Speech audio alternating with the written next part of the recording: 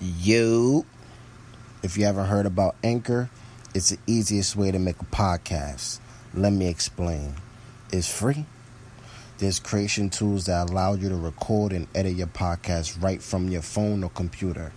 Anchor will distribute your podcast for you so it can be heard on Spotify, Apple Podcasts, and many more. You can make money from your podcast with no minimum listenership. It's everything you need to make a podcast in one place. Download the free Anchor app or go to anchor.fm to get started. Word.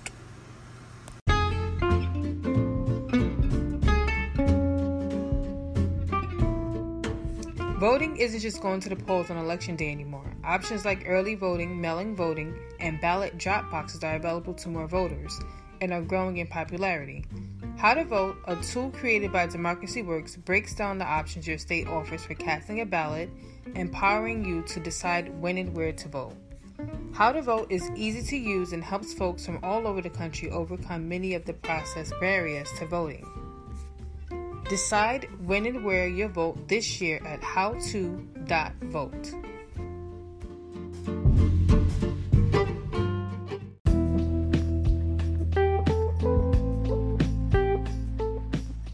Even though this is a presidential election, there are many more candidates on the ballot besides the president. Go to Ballot Ready for a nonpartisan guide to your entire ballot. From there, you can compare the candidates based on stances on issues, biography, or endorsements, and then save your choices to use when you vote by mail or in the voting booth. You can even request your absentee ballot or make a plan to vote early or on election day. This election matters. Make sure you have a plan to vote and vote informed. Go to ballotready.org and enter your address to make a plan to vote and vote informed.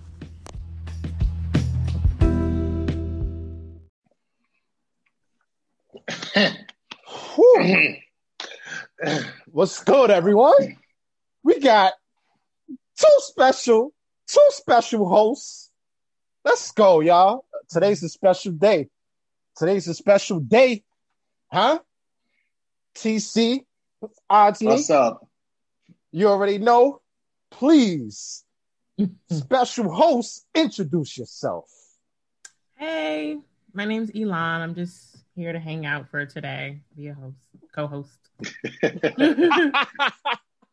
All right. So today what we're gonna be talking about is voting. Elections is coming up. Yes. And it's time to, vote, the power of voting, and talk about social issues. We're gonna have two activists coming, dropping gems. Yeah, we definitely ready for this, but we always got to give an introduction. So we're gonna talk about the different brands of water. Now, I'm not gonna lie, this was too much research. This was gonna be like a whole yes. Look, I got my water. Hey, hold on. Yeah, You doing that now? Hold on. Let's go. I use it all the time. You get it at diamondcatchingsenses.com. Facts. Let's get it. Facts right here. Yeah. We can't grind without waking up. I can't leave you alone. Yeah. Yes. Absolutely. Yo, that's what it is. Please, a water bottle. Absolutely. So different brands of water. So I'm not gonna bring too much of it. I'm only gonna give like a brief summary of this because it'll take a whole podcast for this. Okay. So the different brands of water, a lot of people say it's just water, but that is very true. Absolutely.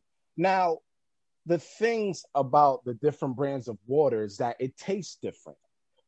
Why does it taste different? It tastes different because of the way how they put the electrolytes and the minerals and the purified of what they put in the water. It's something that they put in the water of why it tastes so different. Like Fiji, Dasani, Aquafina, Poland Spring.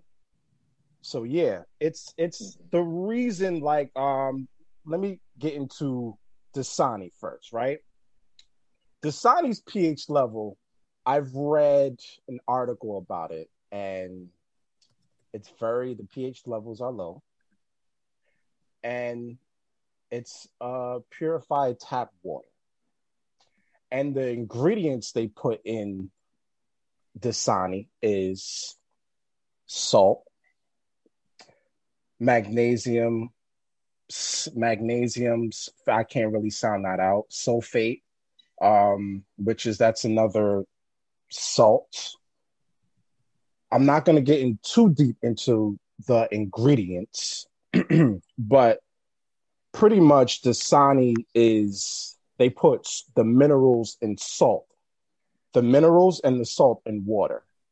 So this brand is owned by Coca-Cola. Yep. Yes. So it's a soda company owns water.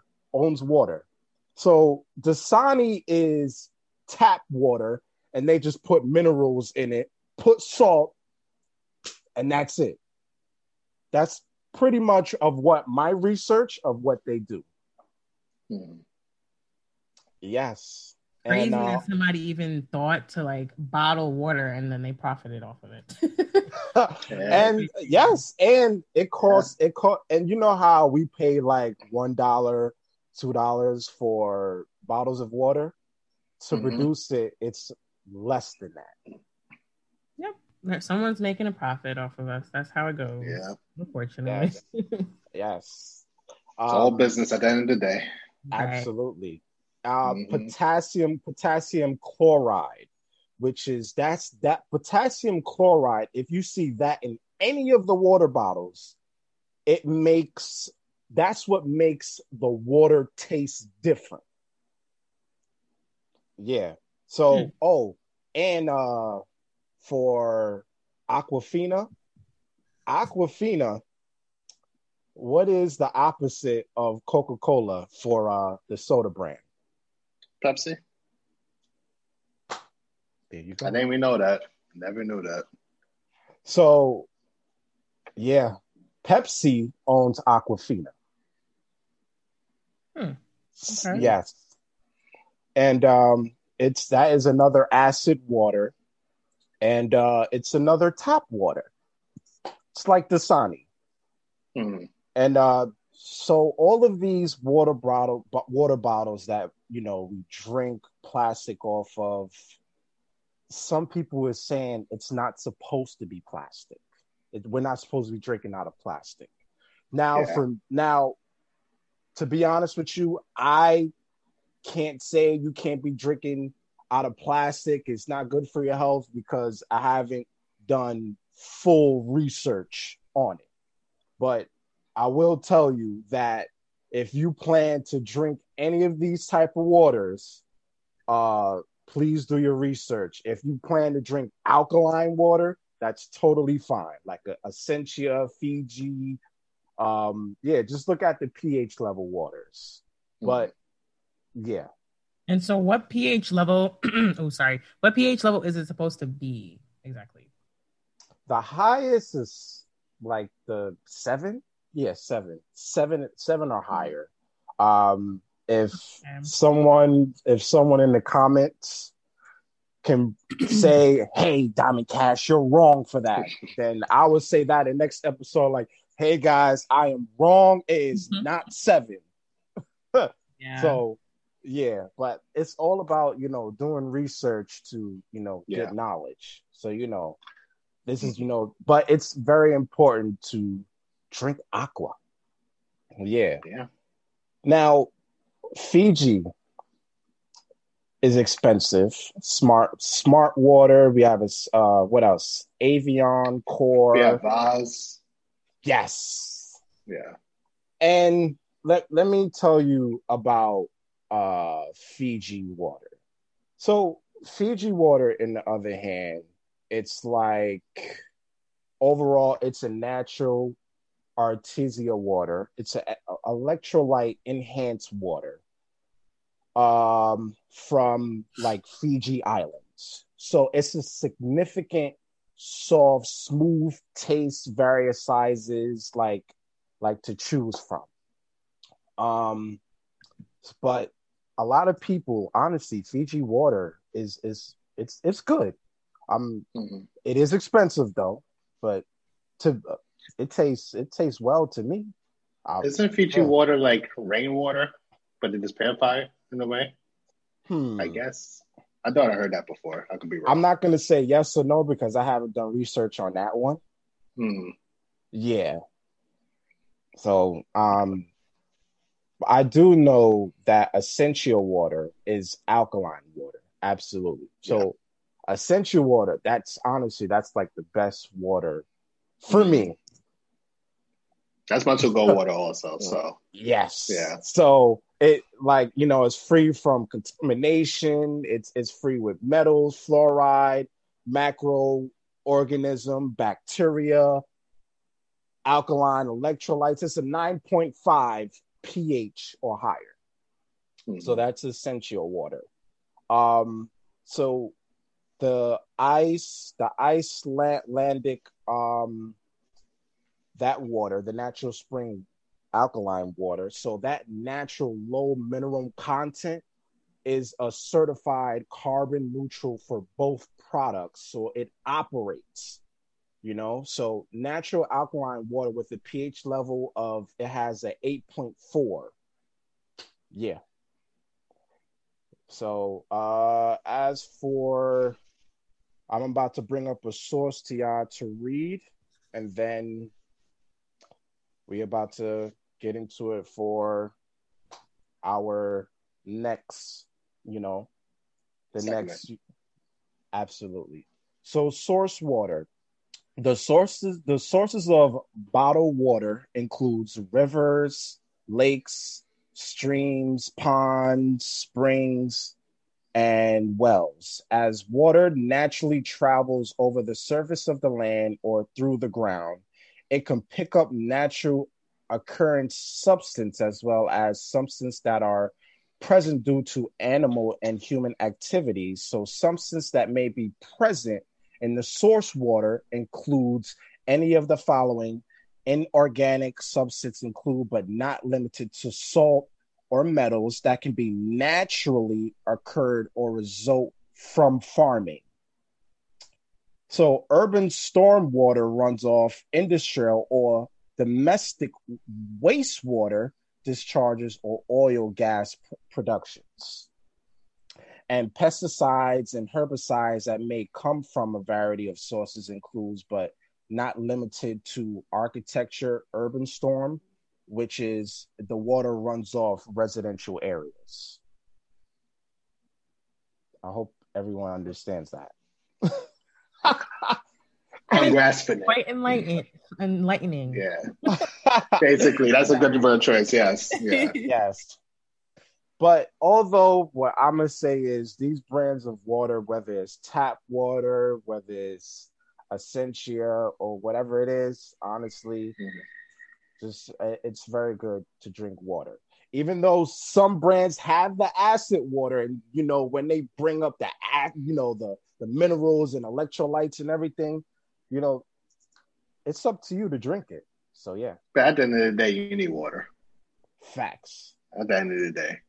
Facts. So yeah. So when people say it's just water, like I said, it is true. Yes, it's just water. Yes.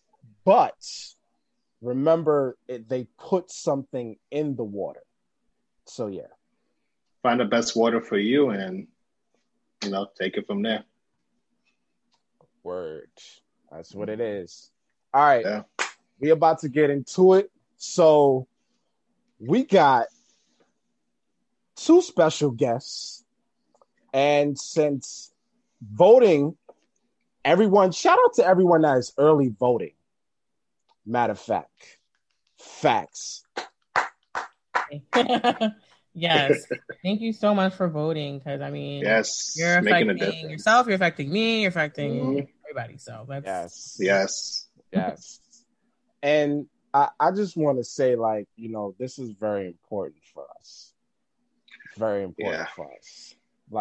I'm not gonna it's is very serious. Even though people don't choose who to pick the candidate when the start, like, but still people, like, what I'm trying to say is the people didn't choose Joe Biden.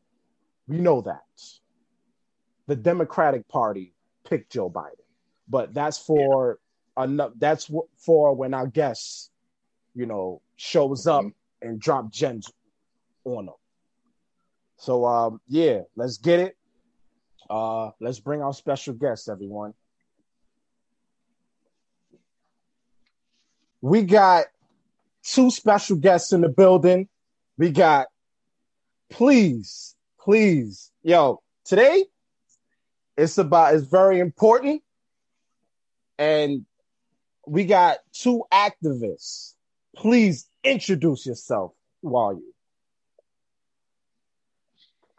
Starting with Jamell. Good evening, everyone. Happy Sunday. Hope all is well.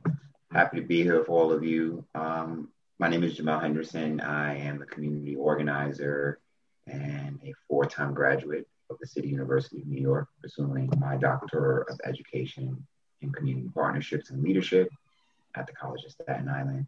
Truly happy and honored to be here with all of you. Let's get it. Hercules. How y'all doing? My name is Hercules Reed, and yes, that is my real name. Blessed to be here with you all. I'm currently an assistant for the Deputy Borough President, working at the Office of the Brooklyn Borough President, Eric Adams, where I have an opportunity to take my activism into governmental space and continue the agenda of the people as much as possible. Outside of that, like I said, I'm a community advocate here in East Flatbush, Brooklyn, and just love what I do and happy to be here again. Let's get it. Nice. All right. Nice. So this episode is really going to be about uncomfortable conversations to, a lot of people. And we're going to really talk about social issues, the importance of voting. And first off, before we ask questions to you two guys, I want to congratulate you for being such a leader and being the person you are, and, and just bettering your community, and Black Lives Matter. Facts. I just want to congratulate you guys, seriously. Word. So first, please tell us, Hercules, this is the first question for you. Talk about the census, and why is it so important to benefit the people? So I don't mean to be that person, but if you can give me like a couple seconds, I'm about to transition. I just got to my house. Sure. And I want to make sure I'm in a better place before I start that. All right, that's no problem. Okay, so Jamell, we're going to get into you. So why is it so important for to be a leader, and how can someone be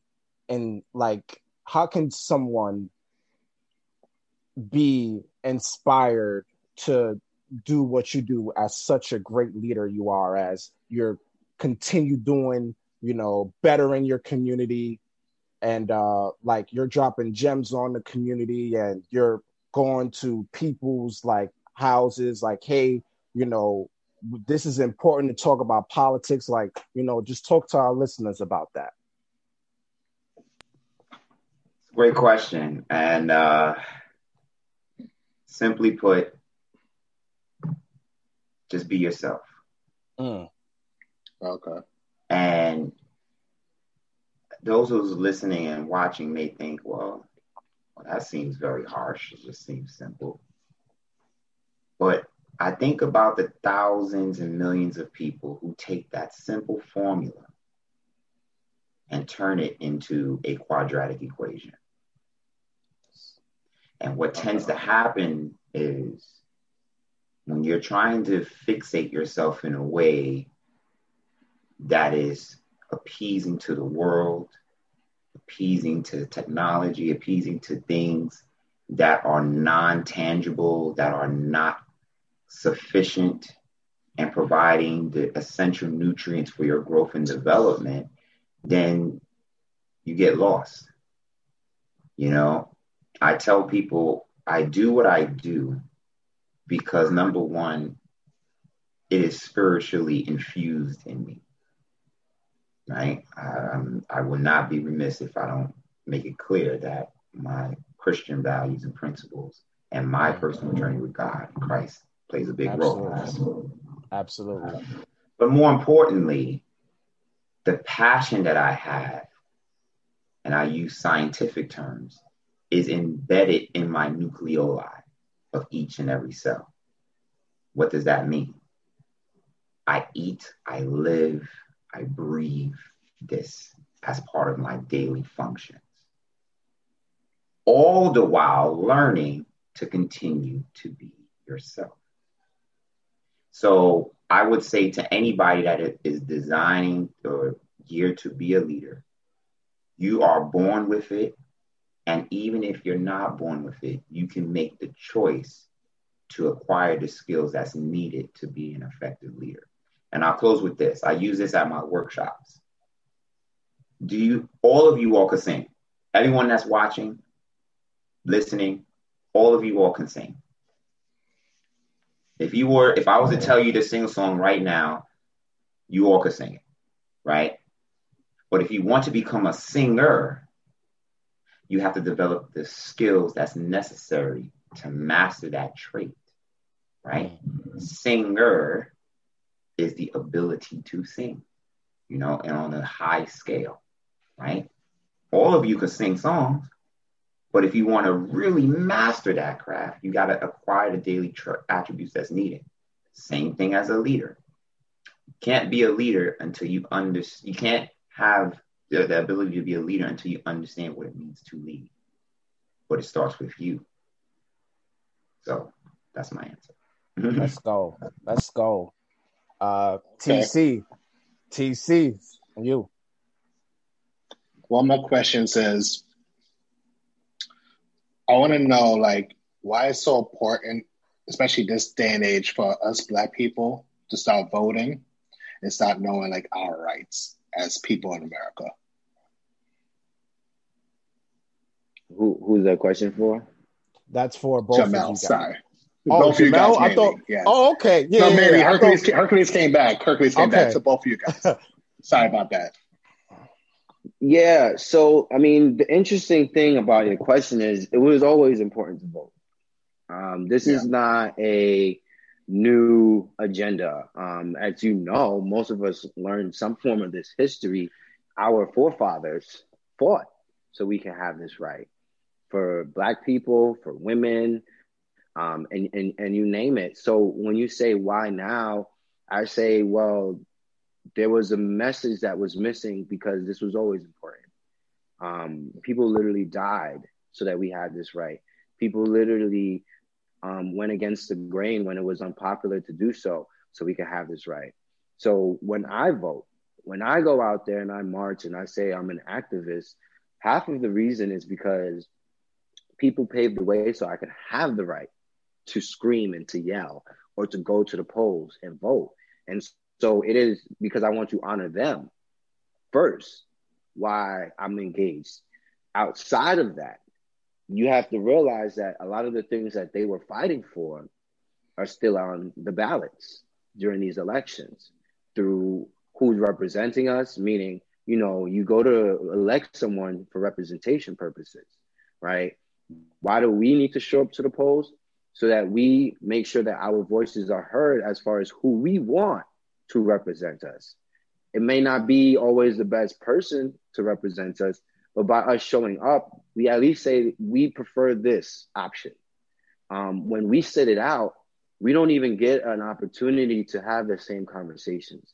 So for me, I think it's important for people of color to vote because it creates a space for us to have a different conversation where people can actually say, and look at the stats and the numbers and say, okay, I'm going to take this person a little bit more seriously because they vote. And not only do they vote, they encourage other people to vote. So if I want to win, I have to now sit down with these communities. I have to talk to these people because they hold weight. And that's why it's important to vote. That's why it's important to get involved, because the people who get into office, if they look at your current corner of the world and they see about 10 people out of the 100 came out to vote for them, but next door, 100 out of 100 people came to vote for them, they're going to go where the 100 people voted for them. In the neighborhood where only 3 people voted for them, they're going to like, well, they'll get a little byproduct of what I decide to do. They're not as much of a priority. But if our communities in the numbers continue to come out and vote, it starts a different level of a conversation.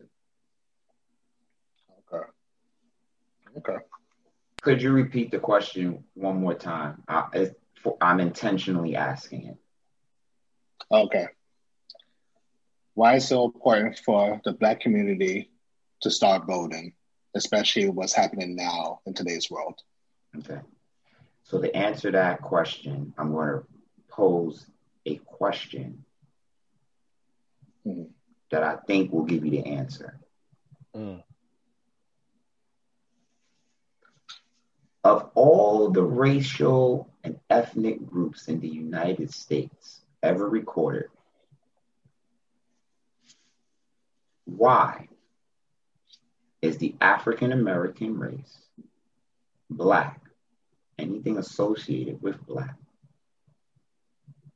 have been intentionally suppressed for that right? The only one. The only one. 21, yeah.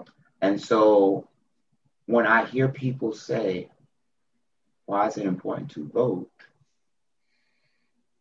I tell people to look at their history and look at Reconstruction and what caused the end of Reconstruction.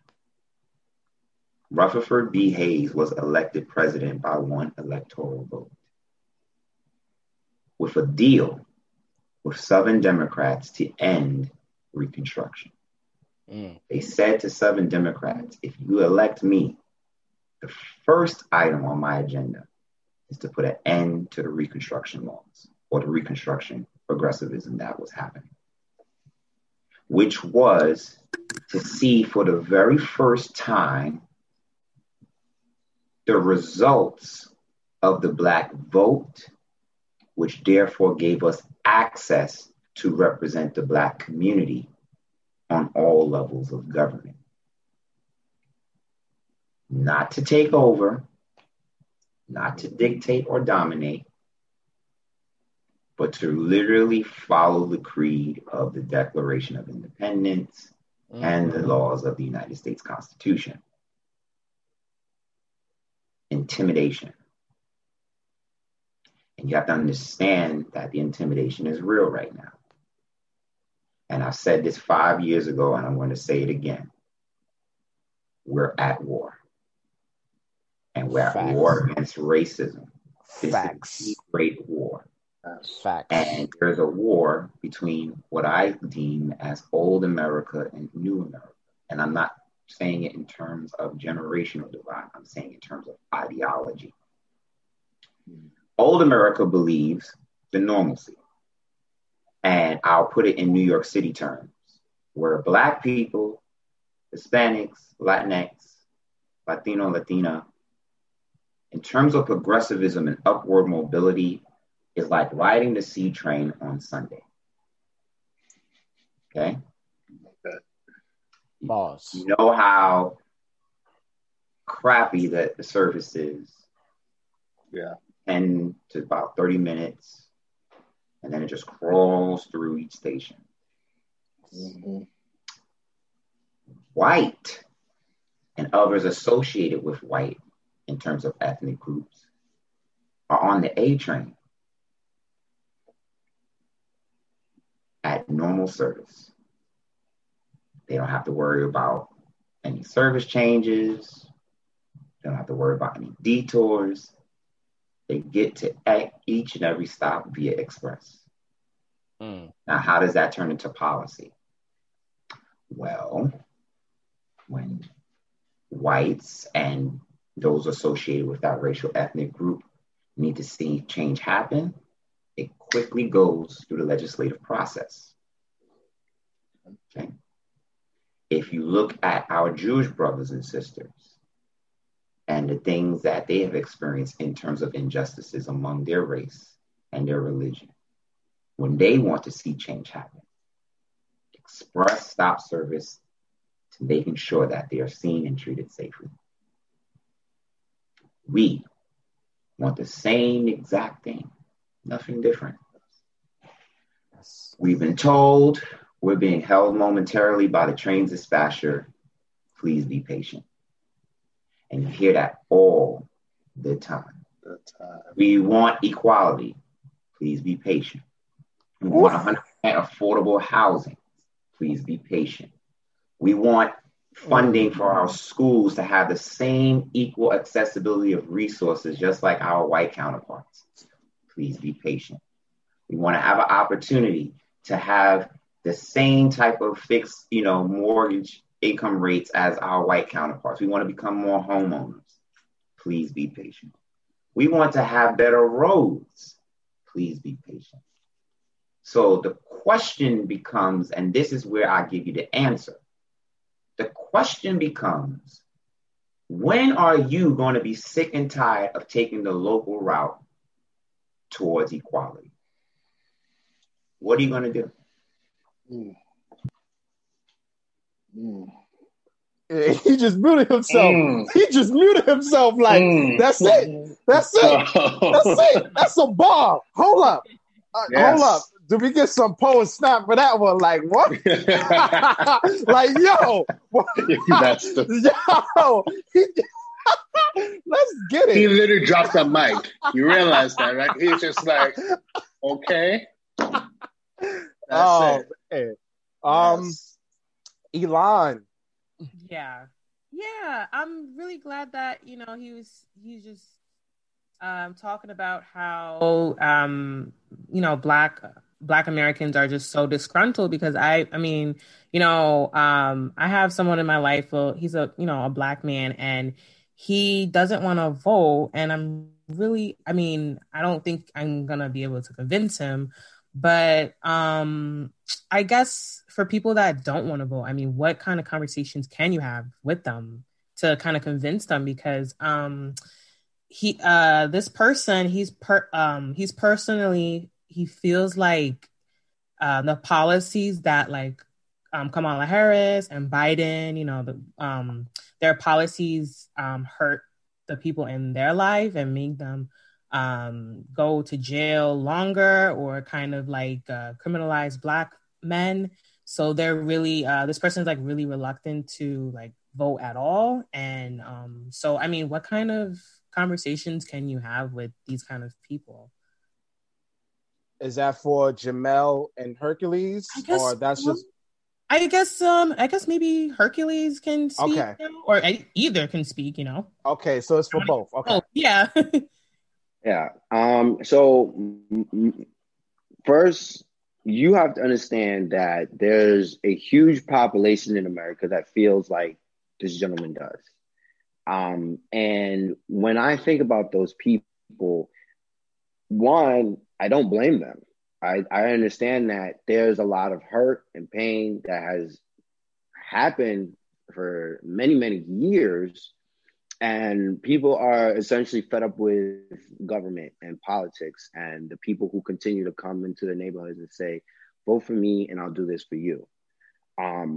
Which is why there's an uprising that we see going on right now, because a lot of people are tired of the rhetoric.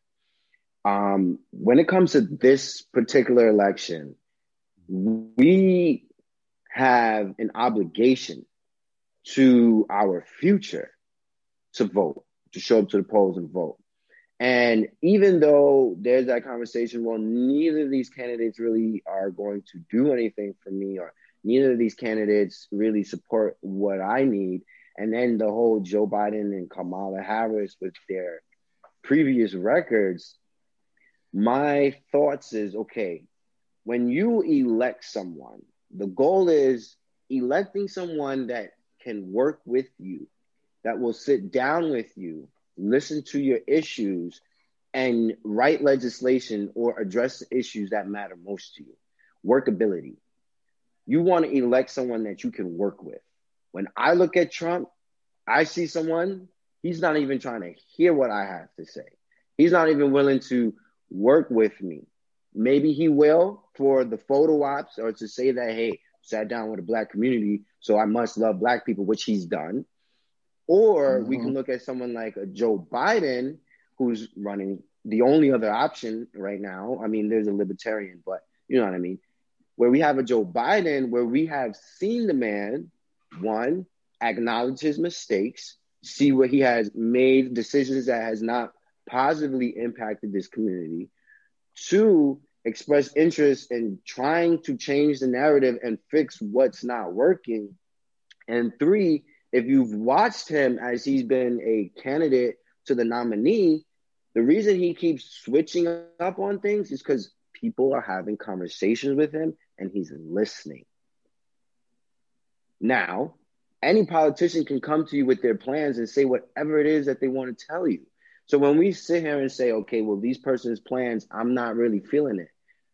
Well, look at how many politicians actually get into office and complete their plans from when they were running. Life happens, politics happen. And when you look at someone like Obama, where we were like, oh, he's the first black president, he's going to get it all done for us. He was facing a Republican Senate and House. Facts. When you're dealing with different dynamics, it's not as easy as just going into office and saying, this is what I can get done and nobody's going to stop me. So there's a lot of different dynamics at play. And I say to those who feel discouraged about voting, voting now is not about right now. Voting now is about having another chance to have another tomorrow. Because if we neglect to get involved now, we lose all control of what may come next. Again, I say, at least with Joe Biden, we have workability. Okay. Yes. Like that. I'm going to answer that question simply put. You have a serious choice. You're going to be on the right side of history, on the wrong side of history. I don't think I need to make it any clearer on what we need to do. Anybody that is still undecided is not undecided. They know what they want to do. The problem is I will encourage those undecided voters to just take a step out and just do it. You already know the answer. You've seen the results of 4 years. You've seen the results of how it looks congressionally. You've seen the results of rhetoric. You've seen the results of what a leader or leaderless leader who has the pulpit of the world and what they're capable of doing. So now I'm not just at the point. If you're going to vote, you're either going to be on the right side of history or the wrong side of history. I have no longer the need to convince. However, in posing to the deeper part of your question, and with permission, I would like to share my screen. I want to give you a little snippet. You all who are watching, those who are watching and those who are listening, I'm going to give you an illustration of the impact of your vote. Is it okay if I can share the screen? Of course. Go ahead, of course. All right, wonderful. You have to enable me to share. It's not letting me share yet. Okay. And this is going to be very quick because, again, I do this long, as part of my wonderful things I enjoy doing, which is direct civic engagement. Did you send it? Do we hit the green button on the bottom? Yeah. As whoever's the host has to give me permission to share screen. Okay, so that's done then. Yeah. Okay. That's yeah. All right. Because I really don't want to talk about until I show the illustration. So are we set? Okay. Yeah. Wonderful. You got it? Okay. I got it. Thank you. All right. Let's take a look at this current slide here. Let's get it. Okay. Okay.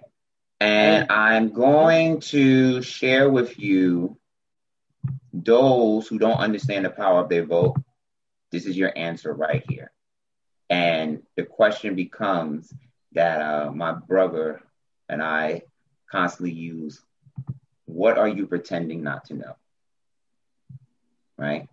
Because that's what you're doing. You're pretending not to know something. And it doesn't help in these situations. So when you hear people say, or activists like myself say, all politics is local, I want to just ask you all, what do you hear outside of Hercules? What do you all hear when you hear all politics is local? What do you hear? Senate, House of Representatives, City Council. Okay, cool. Yeah, all right. Pretty much, yeah. So obviously this is a map of the United States, right? This is our country. Yeah. Wonderful. Within the United States, we're located in the Northeast region, right? I'm looking at it from my perspective, right? We're located in the Northeast region. These are the main states, right?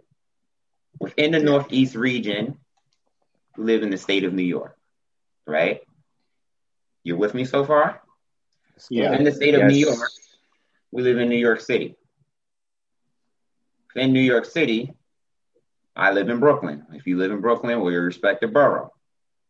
Within that respective borough, I live in my neighborhood. And within my neighborhood, it's me. When you look at this screen and you use this in the same way as an earthquake, where is the greatest impact? In the center, right? When you look at it from a scientific perspective, what is the centerpiece of a cell? The nucleus. So, if you look at it from that perspective, then look at this from this perspective. We get so caught up on the top level. We focus on the federal level of politics, and that's super important, especially in this election. I will not discern the fact that everyone should be voting in this federal election. That energy that we're seeing outside, nearly 100,000 plus voters in New York City, over 58 million people have voted early to show that they're not playing in this election. Beautiful. I say to everyone that's watching that has voted early and you're ready to vote, I'm proud of you. But here's where we mess up. After the federal election, we forget about all these important races. The same energy that we have for the federal level, we don't have for our state leadership. We don't have for our city leadership and our local leadership. So because that energy is lacking, you have people that come in and impact your life and impact your livelihood because they know that you're not focused on the local level of politics. So when I tell people who are undecided and who feel like they don't want to get involved in politics and voting, take a walk around your community. Take a walk around your community. If you live in Harlem and Harlem was gone, if you live in Bed-Stuy and Bed-Stuy's gone, ask yourself, who allowed this to happen? Right? And what are you going to do about it? Because you have the power to change it. Now, Jamell, I want to get back to, because there's going to be people listening to the audio only. Just want to touch base on, can you tell the people the graph of what you showed, and just tell the listeners, because I've seen the bottom, it's you and the community board. Can you just tell, just for the ones that's listening to the audio? So those who are listening to the audio, I'm going to keep it very simple and simplistic. How does the policies impact your household? Starts with you first. You, household, whatever that consists of, single, family. the morals, values, principles. Then expand outward. How does the politics affect your block? People that live on it. Expand outward some more. How does it affect your neighborhood? How does it affect your borough, your city, and your state? The power of state government is where you get the greatest impact of policies. What happens on the federal level, you won't feel the effects. But I guarantee you, if this governor was to say, oh, I'm imposing another tax, a COVID tax, and somehow the tax bracket is much higher for low-income families, but is much lower for the wealthy, you got to ask yourself a question, why am I not paying attention to that? If you have a disgruntled mayor like we've got, a pathetic excuse of a mayor, and you're tired of the bull crap that's going on in your city, you have to ask yourself, what am I going to do about it? I'm going to give you a very good preview. Y'all ready for the preview? Watch this. New York City 2021, Endgame. Endgame. You saw Avengers Endgame, right? Yeah. Yes. New York City has the opportunity for the Endgame. And those who are listening, we all have 37 opportunities to elect everyday people to be a part of the council that will be responsible for a $90 billion budget that could put an end to police brutality and injustice. That could put an end to gentrification and provide true 100% real affordable low-income housing. That could put an end to the disgruntled resources and mismanagement of resources that impact Black and brown schools versus our white counterparts. That could put an end to the tuition for the City University of New York. Y'all not hearing me. That could put an end to the infrastructure injustices that are happening in our community. That could put an end to the climate injustices that are happening across our city. Y'all still not hearing me. That could put an end to the electoral laws and the challenges that are taking place before us. Do you understand what has been presented before us? So that same energy that we have in electing a new president, the people of the city of New York need to have that same energy because we're going to be electing a new chapter of our city. What are you going to do? And I don't mean to prolong the question, but we did start this on the basis of the justice system. I think it was mentioned that the gentleman, he felt like Joe Biden, Kamala is attached to a justice system that locks up Black people.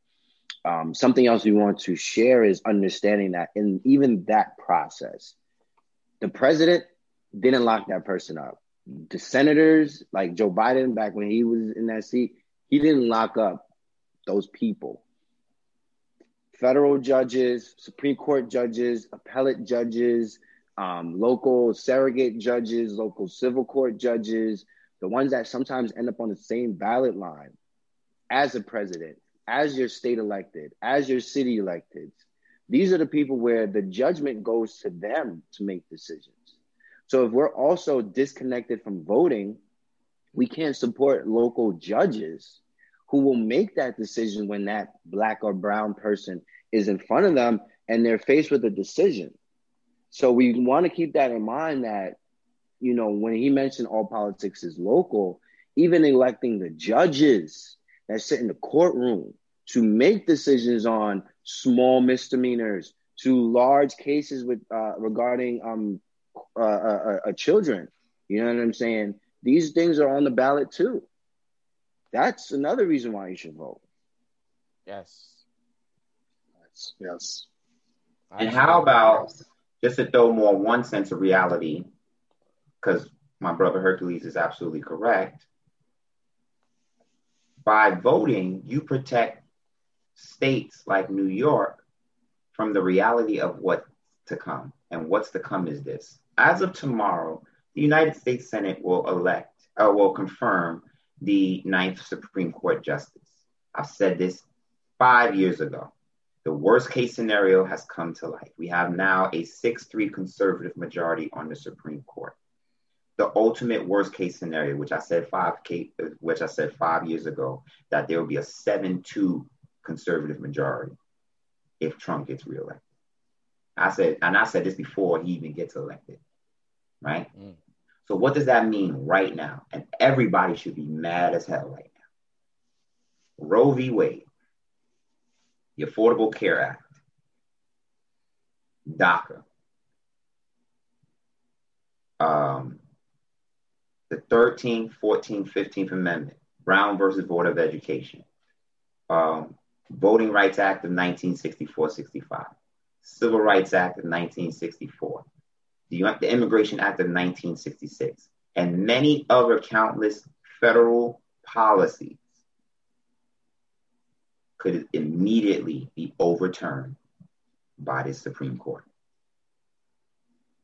They don't get real in that. And again, what are you going to do about it? I feel like y'all answered most of our questions. Honestly, it just went back to back. Yeah. And I just want to mention one thing, Jamell. I really appreciate that that PowerPoint you just showed us. I like how you broke it down point to point. I just want to say that. Now, I want to get to. I want to get a little bit into the Green Party, the third parties. Why is it that for them they don't get as much power as the Democratic Party and the Republican Party? Can you please talk a little bit about that? Jamell, you got this one. The answer is simple. They're not listening to the ears of the people. Right? Same thing. You see I told people there's a great awakening that's happening in this country. And the great awakening is that people are waking up to the establishment style of politics. People are tired of Democrat, Republican, Green, and so on and so forth, because there are people that believing that these parties are not catering to them, right?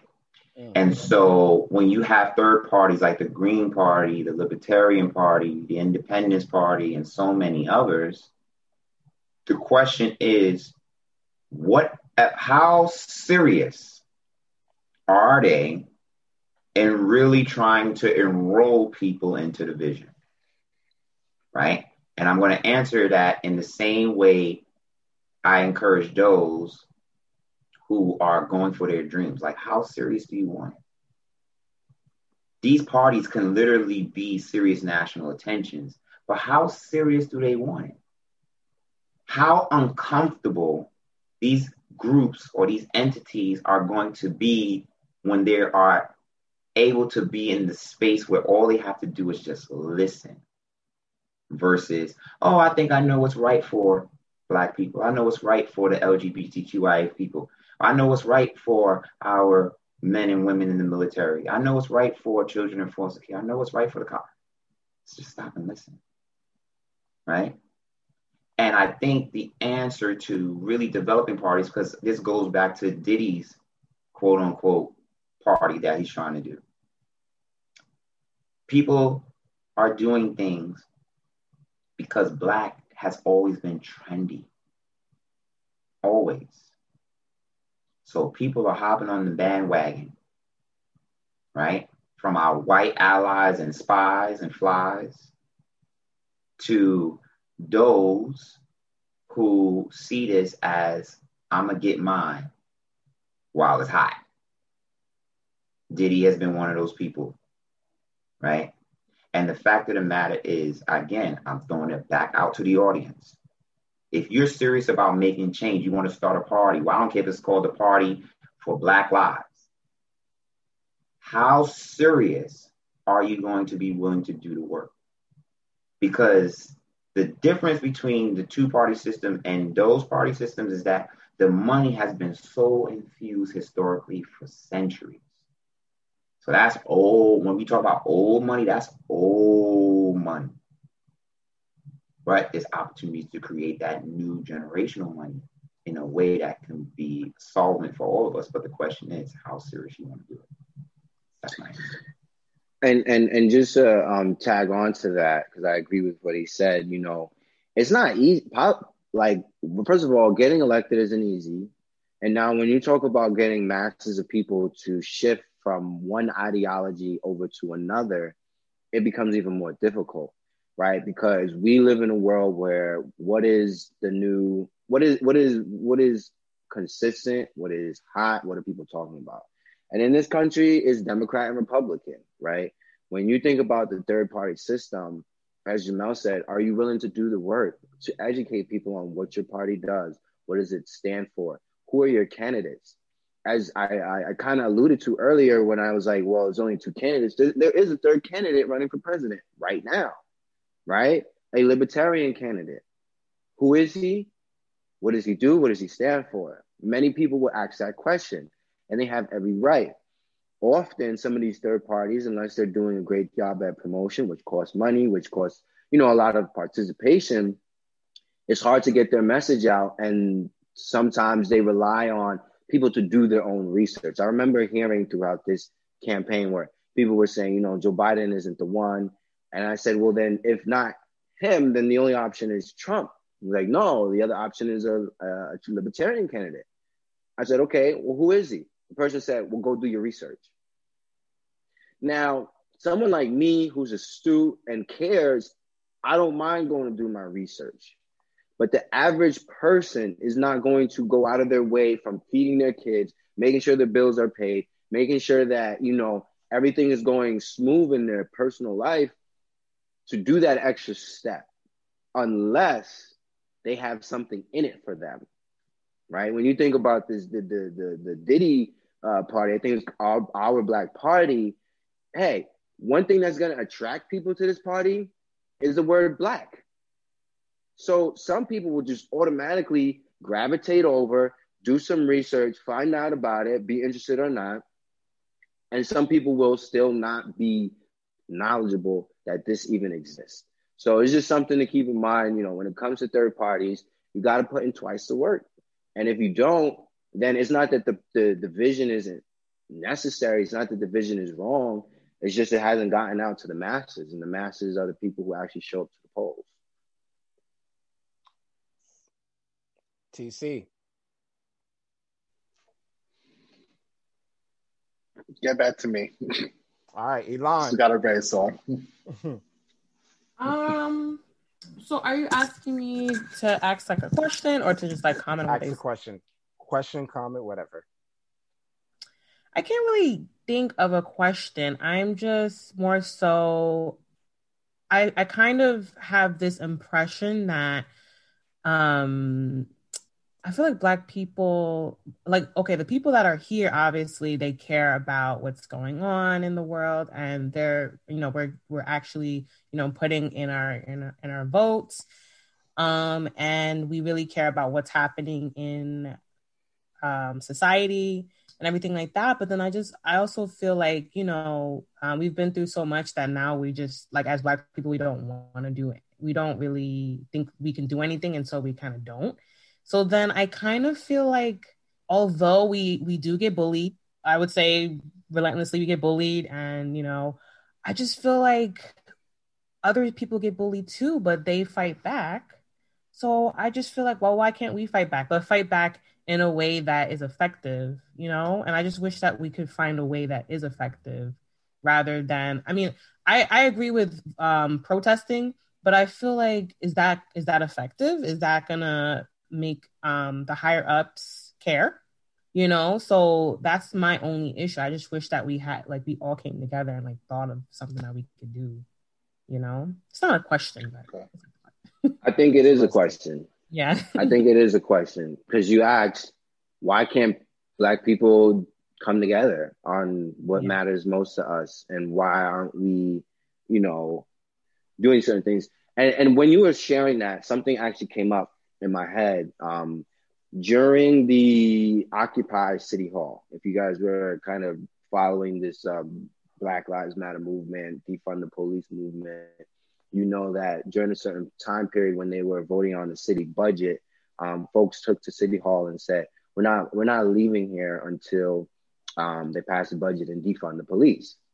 Now, during that time, I remember being out there, looking around, seeing a lot of white people, seeing sprinkles of Black people, but I didn't question where are my people as much as maybe others. So someone came to me and says, well, where are the Black people? Mind you, this person wasn't even Black. Where are the Black people? Why are they not out here for this cause? And what I think people have to keep into context is our reality as people of color. We are afraid. We live life in fear, right? One, of the police. So certain things, certain movements, you have to go as a Black person saying, like, I don't care if I get arrested. Like, that's a reality that sometimes when it comes to us coming together to do something, anything, you have to accept, like, I may get arrested. Hold on. What the hell? Can y'all hear me still?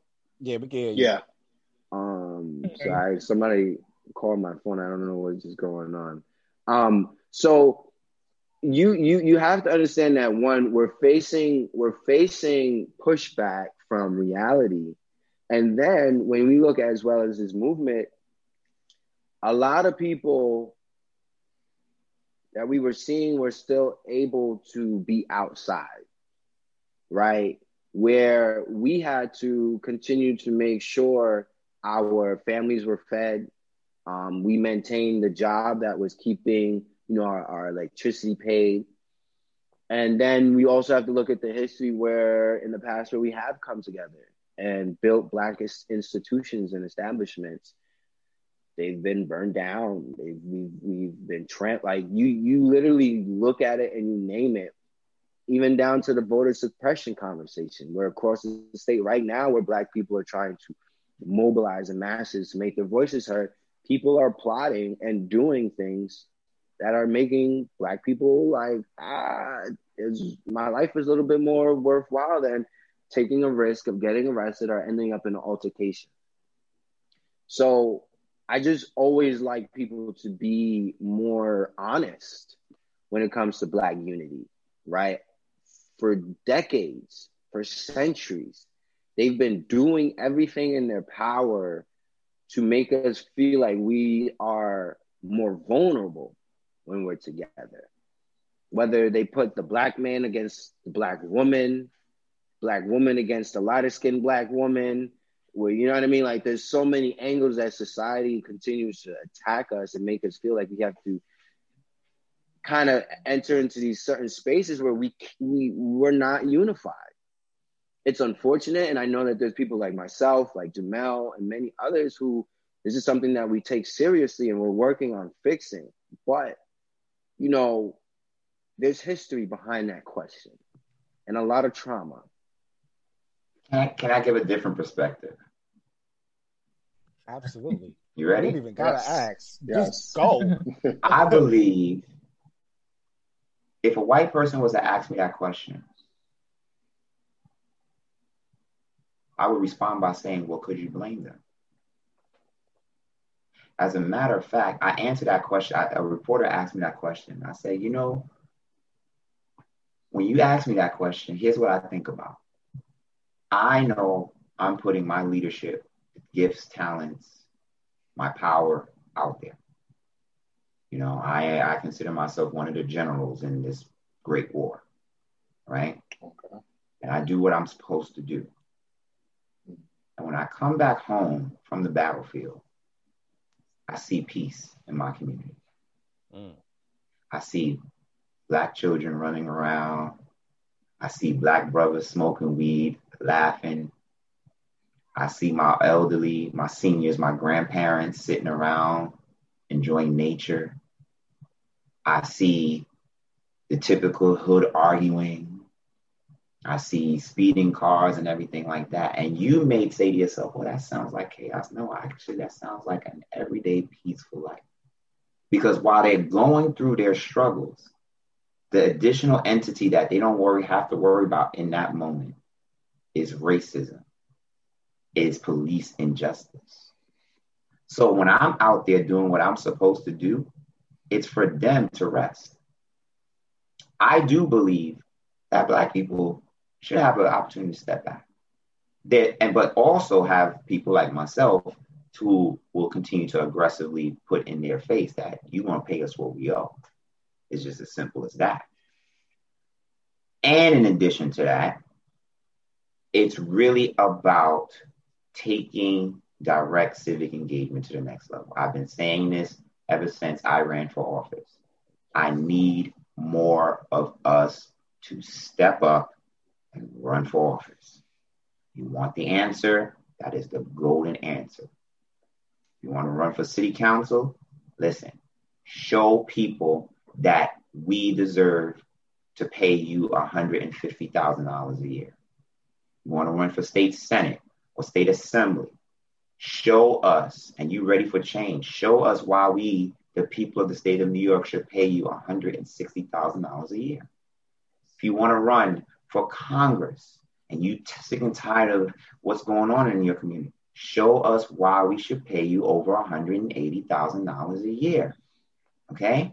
In other words, if you're not going to step up and do the job, then be appreciative of the peace that you have, because people like ourselves are doing the work for you.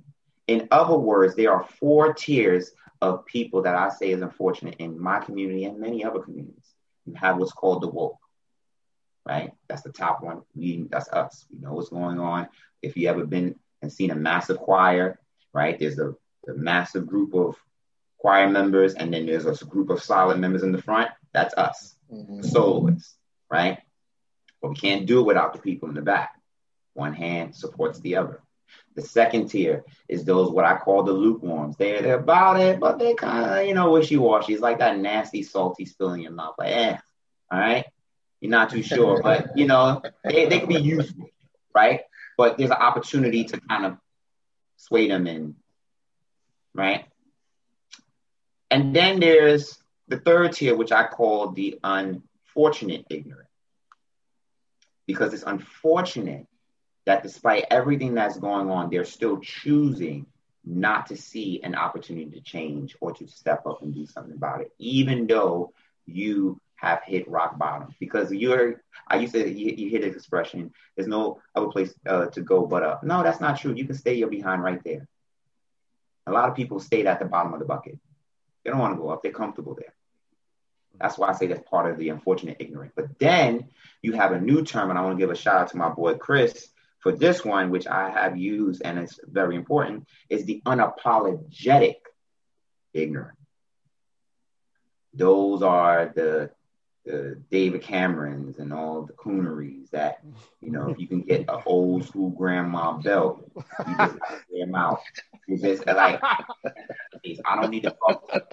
Like, you need one of those Sister Maybell. You've been bad during Holy Communion, and when we get home before you eat, I'm tearing that ass up. Excuse my French, but it's straight up. It's just straight.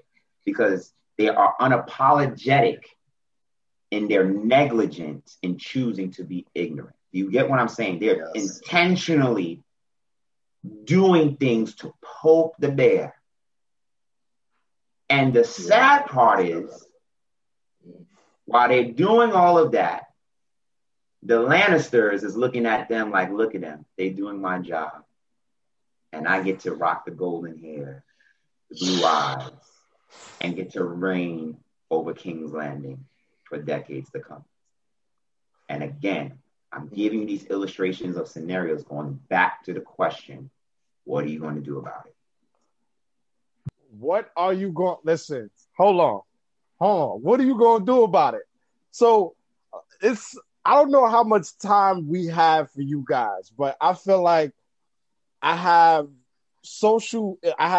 Black Lives Matter, social issues that I want to ask y'all questions also. And man, it's like, just shoot your shot, bro. We here now. I have one question.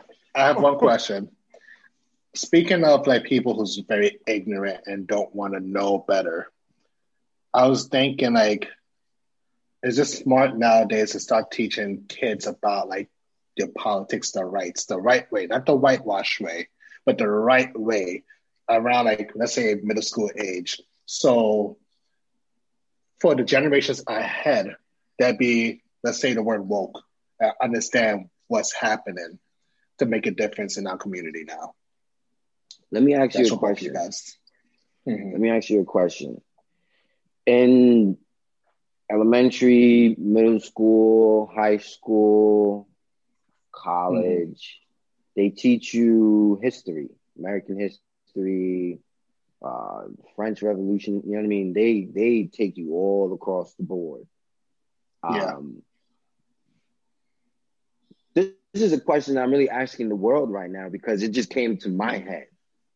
Would it not be more productive for society to teach civic engagement to kids versus social study history? That they teach that one is watered down. It's not the true history of any of these places. And in the end of it all they have is knowledge versus practical information that they can take with them every day. Yes. I believe that they need to, in the curriculums, absolutely, in the middle school, as well as elementary, have civic engagement courses that not just teach you about the history, which is important, but also tell you how to be engaged, what that looks like, and projects. Look at the youth who rose up. It was 2020, 2019, all these years is jumbled in. But for this climate conversation, they're paying attention at those ages. They're awake and curious at those ages. So if we're feeding them, we're talking to them, we're engaging with them on these issues from judges to city council to community boards to all the things that, again, Jamell referenced when he said all politics is local. When they get of age to vote, to run for office, to be engaged on a campaign, to work for a non-for-profit that addresses issues that they care about, they're not at square one where it's like, well, I got to learn everything now.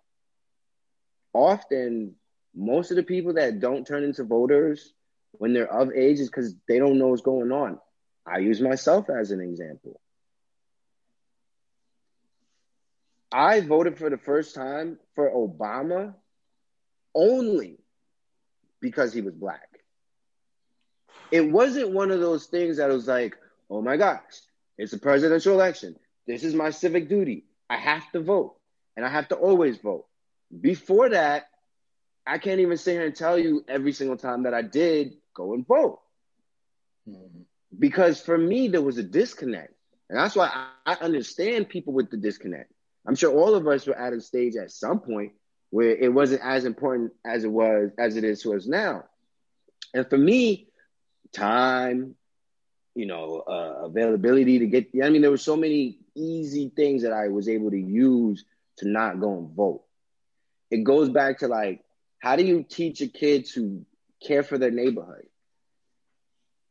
You show them the importance of keeping it clean. You show them the importance of knowing who their neighbors are. You show them the importance of investing in their communities.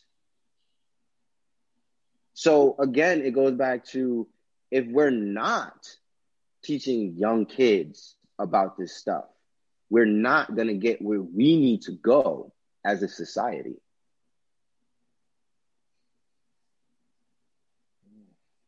Okay. Let's get it. Okay. That's straight bars right there. Yeah, that's facts. So I wanna get into, all right. So I was gonna jump into the electoral college, but since we're talking about the system now, I want to ask you, if you're having a conversation with someone and he tells you that there's no such thing as systematic or systemic racism, and you're having a conversation with him, what would you say to this person telling you this? You ready? First thing, tell me where you live. Get him. Get him. Wait, but it's much deeper than that. It's much deeper than that, because this is where you get the answers. And I'm going to give you a demonstration. Let's say this person lives on 65 Central Park West, Upper West Side. Beautiful upper income neighborhood, right? And he says, take a walk with me, right? He gives me a tour of the Upper West Side. I see a lot of new high clientele stuff. I see, the energy is different, the air is different, the atmosphere is very posh, is very bourgeois, right? It's very, astute, all of these things, right? The problem is we don't invite those individuals to come to the hood. There is a wall. You see, when you hear people say there's no such thing as systematic oppression, a lot of them do not experience our experiences because there is a blind wall. And behind that blind wall is the truth. And the truth is, what are you pretending not to know? In other words, you know damn good well there is systematic injustice. But since you want to take it there, let me provide a qualitative, ethnographic experiential learning for you. Let me give you a walkthrough of Brownsville. Let me give you a walkthrough of East New York. Let me show you where we live. And when I show you these spaces, compare it. Now I'm going in my professor mode. Compare it to the same experiences as much as possible to your daily experience.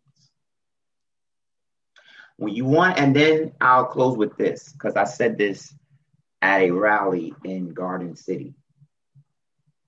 Long Beach. You want to know what systematic oppression looks like, systematic racism looks like? The time is now 8:10 p.m. Watch this.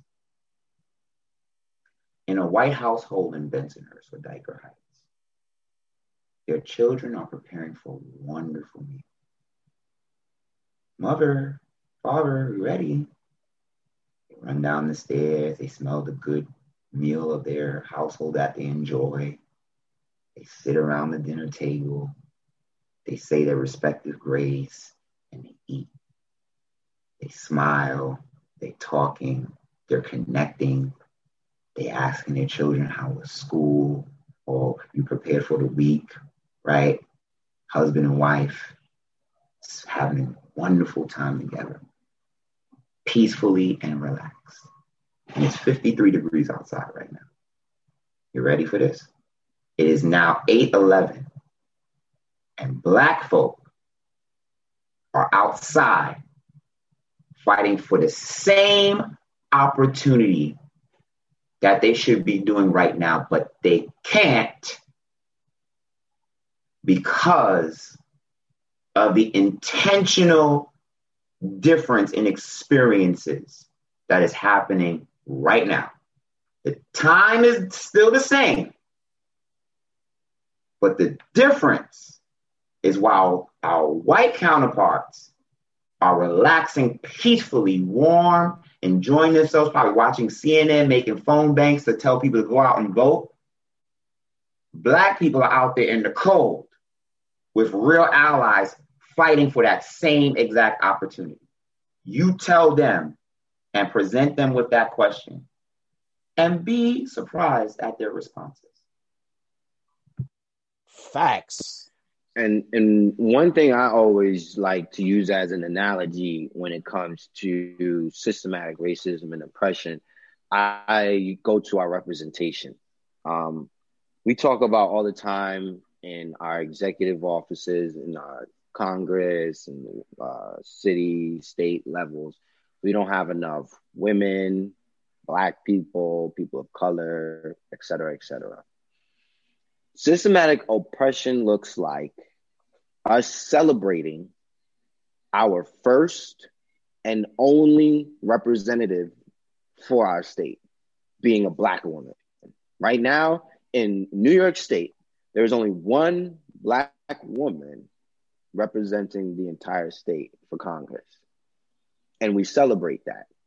We say we have to keep her there because she's a voice that we don't have outside of her. Systematic oppression and racism looks like us seeing that as a trophy. You look at Letitia James, Attorney General, one of the top state positions. I believe she fits in the category of first woman, Black woman. That's a celebration for some. And for others, it's like, what do you mean she's the only the first? Why is it only? Well, because obstacles have existed that barred this from being a reality for so many who may have tried before. Then we look at someone like Shirley Chisholm, who ran for president. She didn't win, but she built the narrative of it's possible. So when we look at a Kamala Harris, all these years later, she's the first person to finally get to that stage and that level again as a Black woman. We ask ourselves, well, what stopped the rest of the folk? So where we celebrate the accomplishments and see them as life-changing, we have to realize, like, no, this should have been normal and been normalized a long time ago if there were not systematic oppression. Again, executive boards and corporations all over the United States of America. There's a reason that people have made a decision to keep people of color off those tables, out of those conversations. And now, because they're being forced, because people are writing laws and putting in diversity clauses saying you got to have at least one Black person and one this and one that. So they're fulfilling requirements now in these industries. And we're still saying, well, this company is now more diverse, right? These are ways that we're still dealing with the same thing, but it looks different. And and I just want to remind people, like, we have such a long way to go before we get out of this conversation, even if for some, they don't realize it. So can I'm gonna do some pushback, only because in this explicit nature, and because I taught this course, I taught my students in the spring that we got to stop using the term people of color. We have to. I taught a course called Racial and Ethnic Politics at Brooklyn College. And each ethnic group has its own respective journey. When you put us all in one lump sum, it's like saying, like, we're all part of one cohesive unit when we all do not have the same experiences. When I hear that, and this is not against you, but it's a personal frustration, because for so many years, and I've proven this in my syllabi, okay, articles that have proven that when the African American race is at the forefront for injustices and fighting for equality, the other racial ethnic groups benefit from it. When you say in terms of communities of color, you're putting everybody in that same assumption. So affordable housing for communities of color, that means Asian, Irish, Italian, whatever, right? These different all communities, right? And Black folk, again, a little bit of that piece of pie.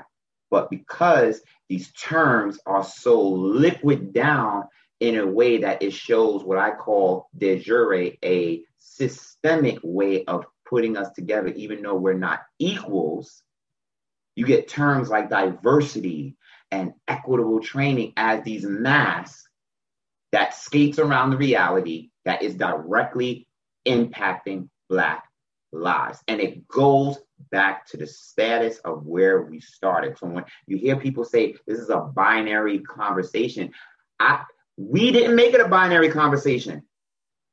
We didn't do it. But every time we fought for hours, and I can prove it with my work and articles in scholarly journals, to back what I'm saying, other racial ethnic groups received the same benefit. So when I go back to saying that it's so important for the Black community, I'm explicitly saying the Black community has to have the same energy in being mad that we're paying $160,000 to people who are screwing us over. And we've proven that this past June. 8 establishment candidates, meaning people that focus on power and not the community, who believe that they have to kiss the ring of certain people in order to get money, because money equals voice for them versus them having their own voice, which talking to the community because they don't want to do the work. So therefore they're pretending not to know that if I don't do right for my community, the community will not do right for me. And we've proven that. We've woken up Brooklyn in a way that everyday people are stepping up and showing their authentic selves. And I close with this. In 2016, whether you agree with the country's decision or not, the country wanted the continued wave of authentic leadership. This current president, whether you agree with him or not, I strongly disagree with him. However, at the end of the day, he was himself. And that's why people rock with him. Trump is a New Yorker. He has that same grit. He uses it wrong, but you see how he moves. This is how we move as New Yorkers. We take control. Yo, you ain't gonna tell me what to do. What? You gonna tell me I can't tweet? Imagine somebody telling you, seriously, this is how we, like, those who are watching in other states, this is how we move in New York. I've done it. We've done it. When we come in, we take control. Bump what you heard. If you're fired. Next, let's keep going. Right? We point people out. We make people feel comfortable. We say what we mean. We say what's ever on our minds. Right?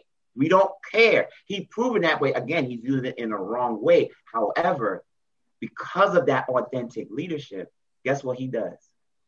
Look at TC right there, looking amazing. The president of the United States pointed to me. It's over. Look at that man. Oh, he's look at Diamond. Oh, that's such a beautiful name. I mean, look at him. He is a diamond. Can everybody show him some love? What is he doing? He's giving people upward mobility. He was giving away. He was signing. I'll close with this. He was signing. I was watching the Daily Show. He was signing something, and he was passing it out to the people in the audience. He was like, "Yeah, take this, sell that on eBay. You get $10,000." You know what he's doing? Like, he's literally saying, like, "Yo, I got you. Like, yo, here's your way out."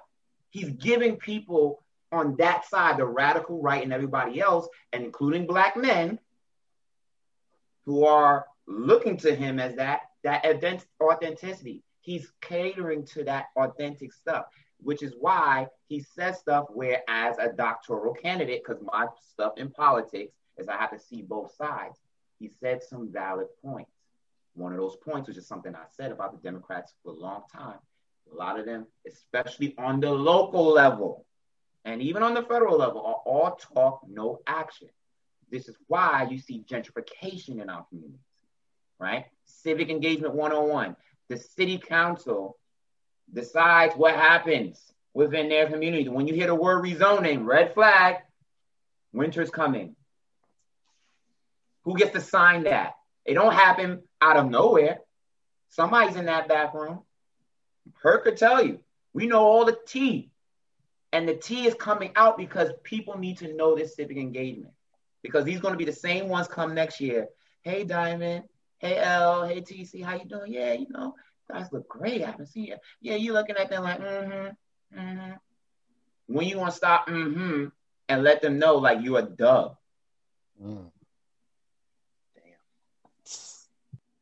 Damn. Elon, anything? Questions, concerns? I've got nothing. All right. So let's say is damn. Facts. All right. So this is why. All right. So we have a couple of topics. So I want to talk about dealing with people on social media, which is Jamell. I know you talked about coons and everyone, right? So I want to deal with the ignorant people that, let's talk about the ignorant people real quick that we argue with on social media. The people that be talking about, Black Lives Matter is Marxists. Oh, look at the looting. Look at the rioting they doing. And they're posting stuff about the looting and the rioting, but they're not talking about the police brutality of what's wrong. And they're how a police officer shoot an unarmed Black person, and they know it's wrong, but they're not posting about it. But the looting, the rioting, Black Lives Matter organization is Antifa and Marxist and all of that. Now, how do we deal with those type of ignorant people? How to deal with that? Not to mention also, the ones that switches the subject. Oh, what about Black on Black crime? What about that? And I got one better. Yeah. Yes. All lives matter. That's all I'm just going to say that. Yes, that's absolutely. Yes, which is Black on Black crime. Why does it only apply to us? But go ahead. Talk your gems, bros. So I think that's probably one of the hardest conversations when it comes to explaining why I don't even like to use the word Black on Black crime. I don't even, to my brother, I know you wasn't coming for me, but I don't even really like to use the word persons of colors either. But you realize that society very quickly normalizes words and terms, and sometimes you get caught up in using them and referring to them. But I look at it just like anything else. First of all, there is no such thing as Black on Black crime. So I say this to the folks. There is no such thing as Black on Black crime. And I heard someone say this, I'm trying to remember the name of them, but they said it very well. It's called proximity killing. If you are in an all-Black neighborhood and you're dealing with what you're dealing with, crime, violence, success, Black people around Black people, so whatever's going to happen is going to happen within that sector. Just like if I go into an all-white community, the violence that's happening in the all-white community is proximity to who's in this area. Can't control that. So that's one. Two, poverty breeds crime. You cannot take one without the other. Very rarely do you find a rich person or a person with means or access. Let me stop myself, because you got a lot of rich people committing crimes. But you rarely find the majority of well-off people committing the same crimes as people who are poor. People who are Black have historically been in poverty, fighting for scraps, literally. Black on Black violence looks like two Black people who have nothing to eat trying to get to the same garbage can to get food out of it. If one man pushes the other man out the way to get the scraps in the garbage, do you call that Black on Black crime? Or do you call that people out here trying to get something to eat for the night? If I'm trying to pay my rent, if I'm trying to make sure that there's food for my kids, first of all, it's human instinct, one, to do whatever you have to do to survive. What that looks like, sometimes you don't look at color. You look at getting results. Finding the resources that you need, again, to survive. So I always want to have the conversation with people to think about what they're saying when they talk about Black on Black crime. What resources do people have in this particular neighborhood to not be committing crimes, to not be starving? The other part of your question is, how do we address these people on social media when they talk about these things, when they bubble the whole Black Lives Matter movement into Antifa and all these other crazy ideologies? My thing is in any movement, you have all types of people. In the Black Lives Matter movement, you have all types of people. You have people who they're so angry, their way of releasing anger is to burn down, to burn it all down. Some people, they want to go out there and just say what they have to say, get it off their chest, and they go home. Some people don't want to do either of those two, and they want to get elected, or they want to go to where the real work is happening, and they want to make their energy and their voices heard at the tables where policy is being written for these communities. None of them are wrong, right? Because we need all levels of agitation in the process of getting what we deserve, because people aren't listening. If people were listening, we wouldn't have some of these issues. We wouldn't need certain levels of agitation. So when we talk about lumping everybody together, that's like saying, because I'm my father's son, I have to go and do what my father did as a lifestyle. I have to be like him. You may assume it because I grew up around him and he was the influences that I knew, but I could be my own person. And I think very often we always like to lump people into groups instead of seeing people for who they are and what they're doing. I've realized that on social media, you cannot sometimes argue with people. You can't go back and forth because you find yourself responding to almost what we call ignorance and people that are not really willing to listen and to have a real honest conversation.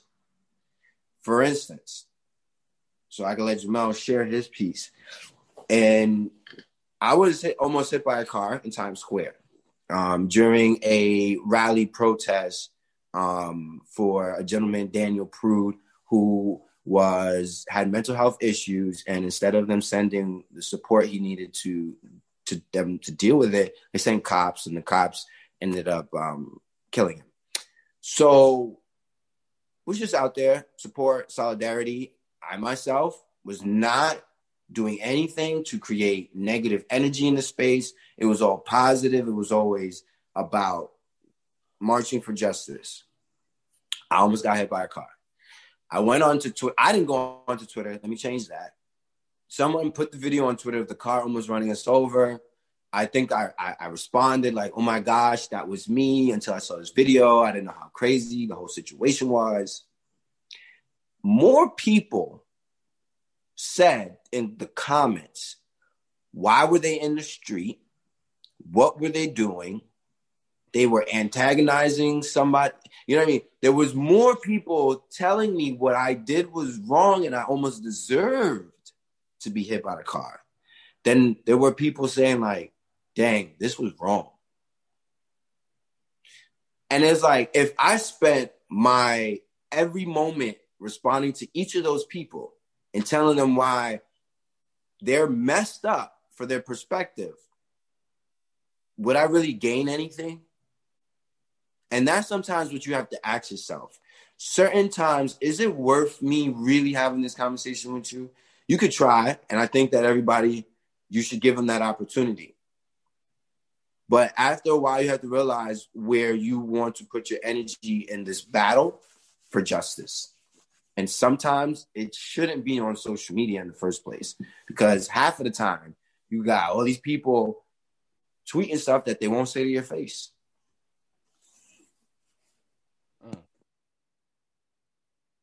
So I'm going to answer that with a very, I think, simple question. And I'm going to present it intentionally as a writing assignment, because that's the best way. I love doing what I do, right? Because some people got to really be taken to school. So those who believe that all lives matter and that, Black Lives Matter is, a hoax or it's far right and that, what about black on black crime, black on black violence? Okay. I'm going to read a few things first.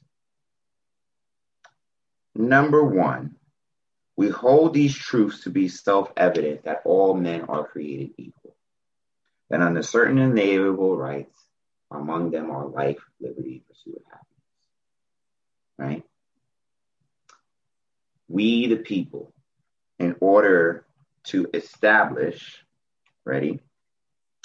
a more perfect union, establish justice, ensure domestic tranquility, provide for the common defense, promote the general welfare, and secure the blessings of liberty to ourselves and posterity, do ordain this Constitution for the United States of America.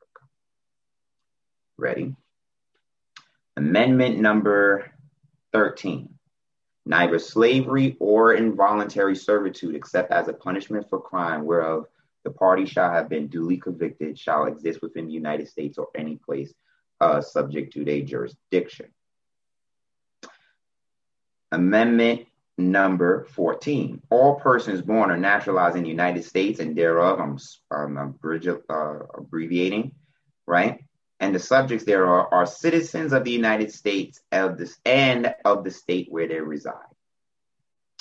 Let's go to the 15th Amendment. The right of citizens of the United States to vote shall not be denied or abridged by the United States or by any state on account of race, color, previous condition of servitude. The question that I ask is, for those who say all lives matter, prove to me that these words are a daily consistent effect on all lives. Prove to me that of all we hold truths to self-evident that all men are created equal. Prove to me that it applies to all lives consistently, not just by policy, consistently. And when I say consistently, is meaning that you get to walk among the land peacefully, no matter what race, color, or creed that exemplifies the laws of this Constitution. If you can provide me that, I will publicly recognize you and thank you. But because I know that's not going to happen, you have your answer. Let's go. Elon, any questions? No? All right. All right, TC. TC, you're on mute.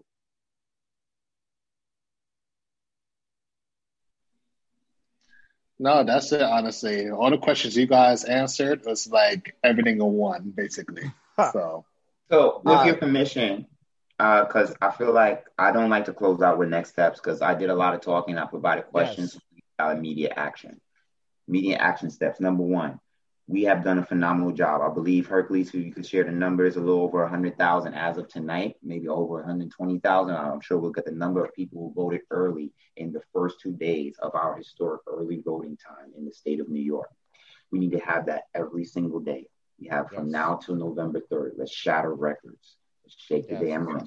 Get on them lines. Yes. I want y'all to wait on them lines. I want people who have voted to go back and encourage people to stay on those lines. Clap it up. Play some music. There is nothing in the Board of Elections law that says, well, as long as you're not within 100 feet of that polling site, game on. I need my Black churches to be out there, provide chairs, pray with the people, encourage the people. As they getting closer to that 100 feet yard space, cheer them on. Treat this election cycle and going forward like it's a doggone amusement park and you get ready to go on nitro. Yes. I need you to continue to consistently put this energy into it. Knock on doors. Tell people they can't vote. Oh, y'all got cars? Carpool. These are stuff that we have done. Do whatever it takes to get people to the polls and be consistent about it. Yes. And then second step, 2021. There are 37 opportunities to change the city council. It can finally be truly the people's council. I need 37 people who are hungry to make the difference and step up, because there's going to be establishment candidates that are ready to take back this power. And then the last step is to begin to seriously look at your community and ask yourself the serious question. If you're sick and tired of this, what are you going to do to change it? Those are my 3 action steps. All right, let's get it. All right, so Yes. 4 more. All right, so I have 4 more questions. 4 questions, and then we're gonna close the podcast out.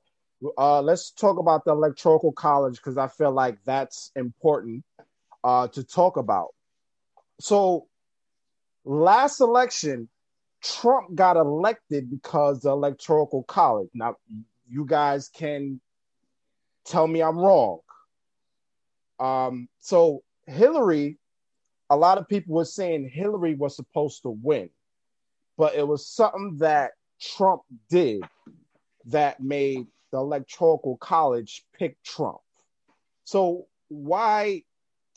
not why, but talk about the Electoral College and because Hillary did win the popular vote also. So can you please touch on that? Yeah. I want to let Jamell kind of go through that one because he definitely has good historical lens.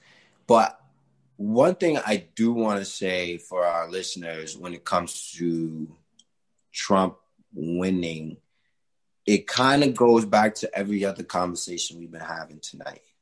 It's all tied in the sense that systematic oppression and systematic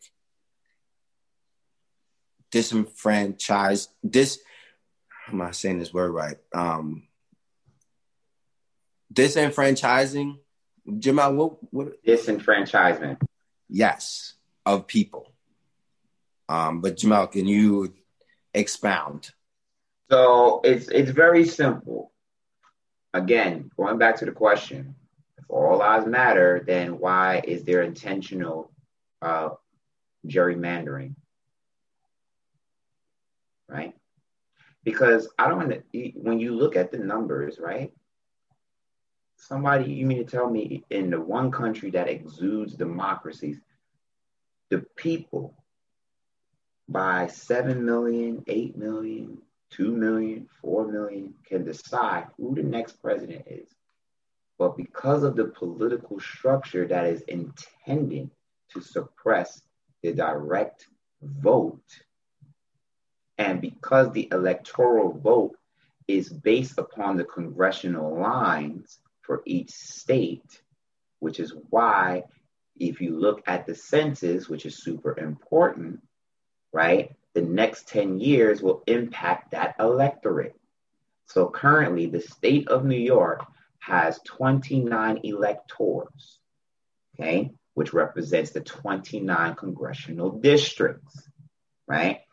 If we lose population, right, and the numbers change, right, whoever's in power gets to redistrict those lines in a way that's beneficial to the current political power that's in charge, which 9 times out of 10, unfortunately, due to the intentional voter suppression laws, is the Republican Party. And if you look, you can Google search it right now. A Republican senator literally said, we do the gerrymandering because we, the Republicans, feel we know what's best for the country. So you got your credible evidence that they're saying we're doing this because we think we know what's best. Again, the question becomes, what are you going to do about it? Yes. All right. 3 more questions. So even though I feel like you answered this question already, Jamell, but I feel like I gotta ask this question. If Trump wins this election, what is next for people? Ooh. If Biden wins this election, what is next for people?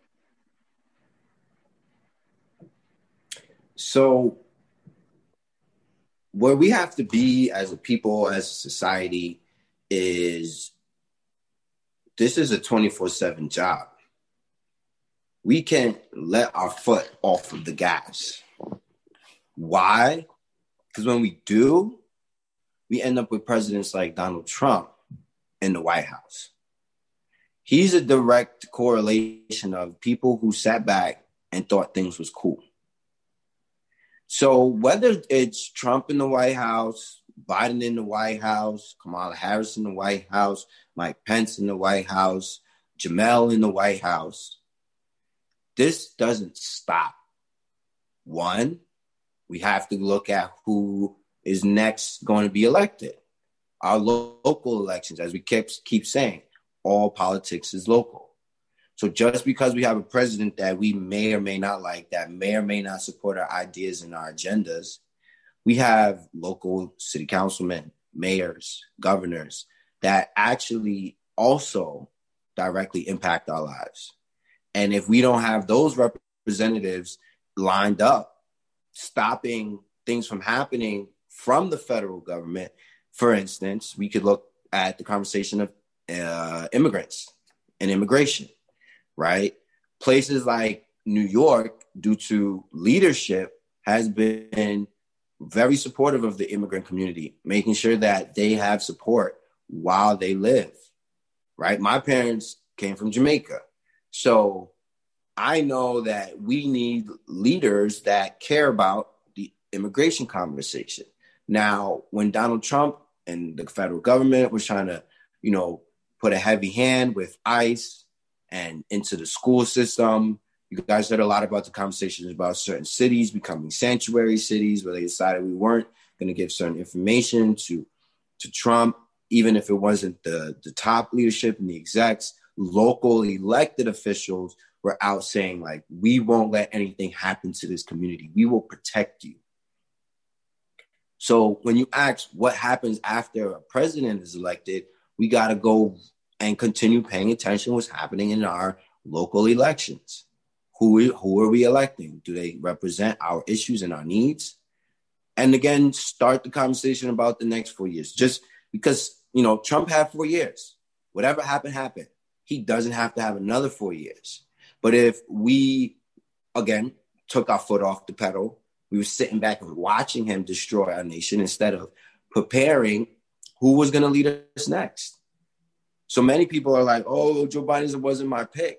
Well, what were you doing between Trump being elected the first time and this next election to ensure that the person that you wanted as president was in the position to be there? How many people actively were doing something?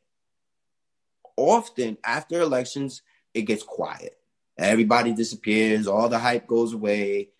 Things are calm. And we can't do nothing about it. So we just go back into our corners. And that's always been and always will be the wrong attitude to have.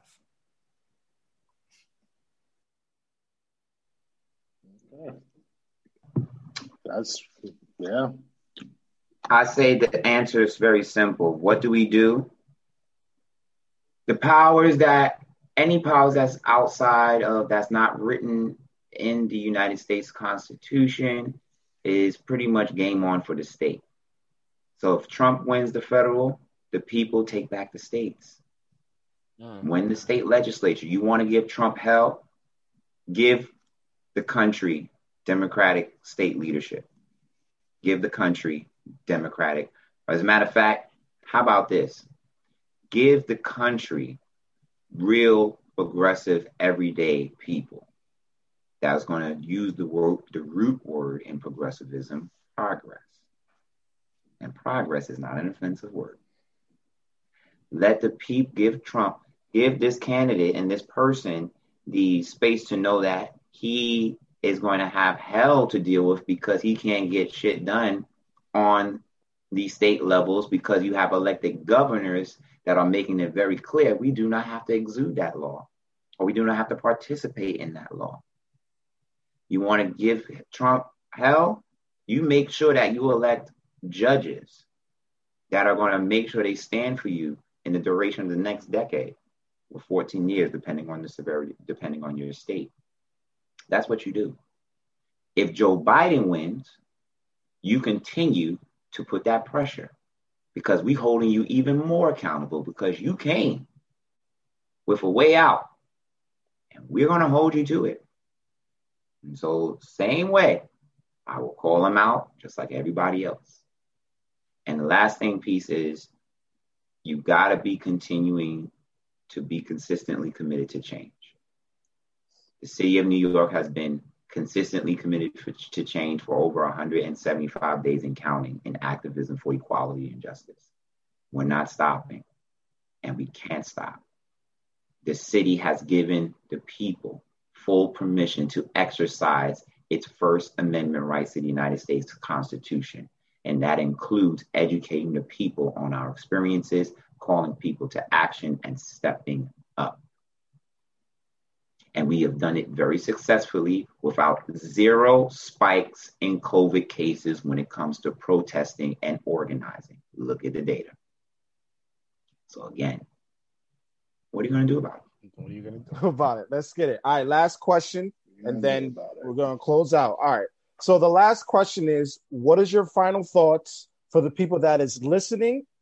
And what is your social media? Oh, and Hercules, specifically for you, explain the census. Yeah, so I guess I'll start with explaining the census as a kind of closeout. So in all that we've been saying, our governments are run, represented through different means and through different avenues. The census, one, provides federal money to our states and local governments to then provide money and resources to our local communities, the ones that they represent. It's understood that a local rep understands the community more than, say, someone dealing with the nation, right? You assume. So you have congressional seats, which Jamell was just talking about. With the census, it says, okay, because we have this amount of people, say, we'll use small numbers. In this area, we have 10 people. With those 10 people, here is enough resources to feed, to give them the education, the roads, and all of the things that the public, those public people tend to use. Here's another community. They told me 20 people live here. So we're going to give them enough funding for 20 people so that they now can survive as well, and enough representation. When we think about the census, a better way to think about it is we can be undercounted, but it's hard to get overcounted. What does that mean? If I'm in a community of 20, but 10 people fill out the census, we're only getting resources for 10 people. So that means out of that 20, 10 people will not have food, not have education, and not be able to travel, and not have access to good health care. Like, it's deeper than that, but think of it on those simple levels. So our hospital systems, public, think about public. Public means taxpayer money. It means available for the public consumption, which is why when we have conversations about people having access, why am I paying the same taxes but have access to lower quality of healthcare, for instance, or lower quality hospitals? Some of it goes back to the census. In certain communities, because there's more residents, the government's giving more money so their hospitals can keep up with the number of people. If here I am in Brooklyn and they think we have, say, 1.8 million people, but there's really 3 million people. Again, you have to it's simple math. I'm not going to give you what I don't know you need. So when we were pushing for the census, and what happens is these are time frames of 10 years at a time. Like when this America was created, one of the things they said is The people need to be counted so we know how to provide the resources. Again, I'm not using the exact terms, but I'm giving you general ideas. So every 10 years, they have this count to make sure there's an accurate giving out of funds. And that's why we always have this conversation. 10 years ago, we lost representation. We lost money because like, again, in the same scenario, we had 20 people, but only 10 filled out the census. So that's why we were pushing so hard to be counted 100%. You know, we looked at the number at 50 and said, well, let's get over that part because that was what we did last year. But that's a horrible low bar. If we don't get to 100, we will always lose. Because, for instance, if Florida or Texas or any other state gets counted more people than us, again, the resources will go over there. And so on and so forth. It will be distributed. So we will always lose no matter what, even if we do better than the years before, if someone is also outperforming us. So these are things that now we're going to have to look out for because the census is now over. They're tallying the counts. And we're going to, in real life, for some of us, get to see what this looks like. Because remember, for some generations like mine, 10 years ago, what was the census? I mean, I might have heard of it, but now, these years later, I actually can see in real life how it's going to impact us. They're going to redraw lines, districts are going to shape and shift, and money will then also flow into communities differently. And we'll get to see in real time what that looks like. And we encourage those who, like me, were never paying attention to start actually in real time seeing that. Because over the next few years, next year specifically, they will redraw the lines based on these new census numbers. And Jamell can go into deeper what that means in the field of the political world. Well, now elections will change. City council people that will run next year will have to run again, right? So over the next 4 or 5 years, we're going to be having an election every single year because of what's about to change. So I want to let Jamell kind of chime in because I know he has also more perspective on the census piece. But that was in a nutshell the census. I actually want to say, well, Herc has been very passionate about it. Everything he says spot on. But here's what I will say: 2020 is done.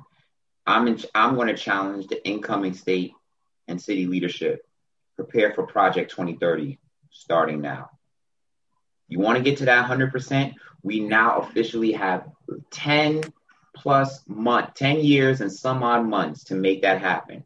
And I'm looking at the elected officials and those who are running for office right now. Again, back to the question. The city of New York had a low, poor turnout in the census. The state of New York probably had a low, poor turnout with the census. What are you going to do about it? I can't stress Final that. Final thoughts. That's it. That was the final thoughts. That's it. Let's get it. Let's get it. Thank you. Oh, social media. How can they follow you? Yeah. So my social media, most of my platforms, you can find me at HERCULES_Reed, REID. That's Hercules Reed, my first name and my last name. As they say, you can Google me. I'm very findable. I made sure of that because I think it's important that people know what I'm doing. People know how to join what I'm doing and get involved right here in Brooklyn, or find out what I'm doing and replicate it in their own communities. I don't do what I do for me. I do it so that we can grow together. If I'm excelling and my people are not rising with me in the space of at least opportunities and access, resources, and education, then I feel like I'm not doing my part. So again, I want to say thank you all for giving myself this platform. It means a lot. And to the viewers, thank you guys for listening. All power to the people. That means we have the power in our hands as long as we use it. So let's get out there. Let's continue to be engaged. Let's vote. Let's vote early. Let's vote often. Again, It's not just the presidential elections. If you live in New York specifically, I'm telling you now, you'll see it, but you're hearing it first. At least for the next 5 years, there will be an election every year, which means we can truly change the narrative and shape the future of the city and state for a very long time. And if we sit this one out, if we sit these races out, we will not be able to have control nor complain about what comes next. Let's change the narrative, let's switch it up, and let's do everything we can to fix what we know is broken for generations to come. Thank you. All right. I just want to simply say this. Follow me on Facebook, Instagram at Jamell Henderson.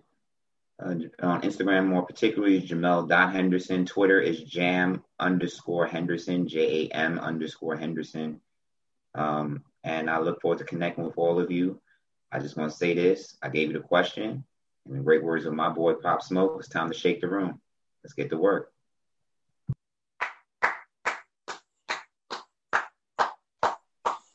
Thank you, guys. Thank you so much. Thank you. I knew y'all was going to drop gems on them. Listen, thank you so much and everything. 13, please follow these guys. Please, they are all about work, community work. You just learned why voting is important. Let's get it, y'all. Yep. Thank you so much, guys. Thank you. Thank you, guys. Thank you so much. Thank you.